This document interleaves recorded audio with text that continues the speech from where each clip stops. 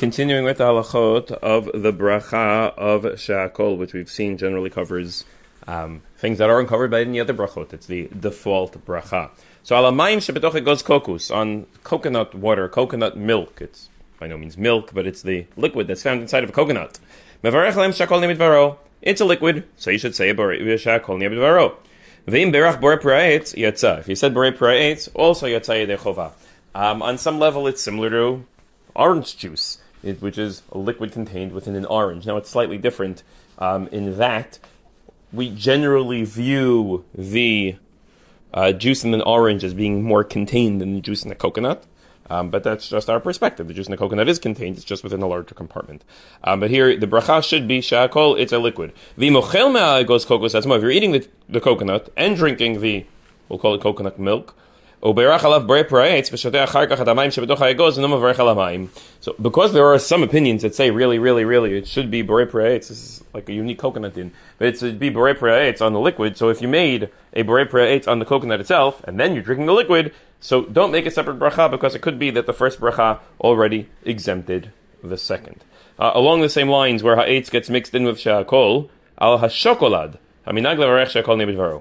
The practice is that on chocolate we make the bracha of shakol ni'abidvaro, which is interesting because it's really just a crushed up bean.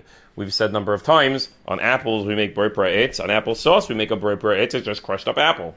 So to here, chocolate is a crushed up cocoa bean, and so it should be ha'etz. Nonetheless, the bracha is shakol. The reason is achar shnishtada ta'amo, nishtana tzurato, nishtana shmo, v'naseh l'dei ta'arofet, v'al'dei bishul, upanim chadosh ba'u lekan, v'yefshar lomar al ze b'miltai u'kaimedim ikara. It's very hard to say that the chocolate bar that we get from Hershey's is the same as the cocoa bean on the tree.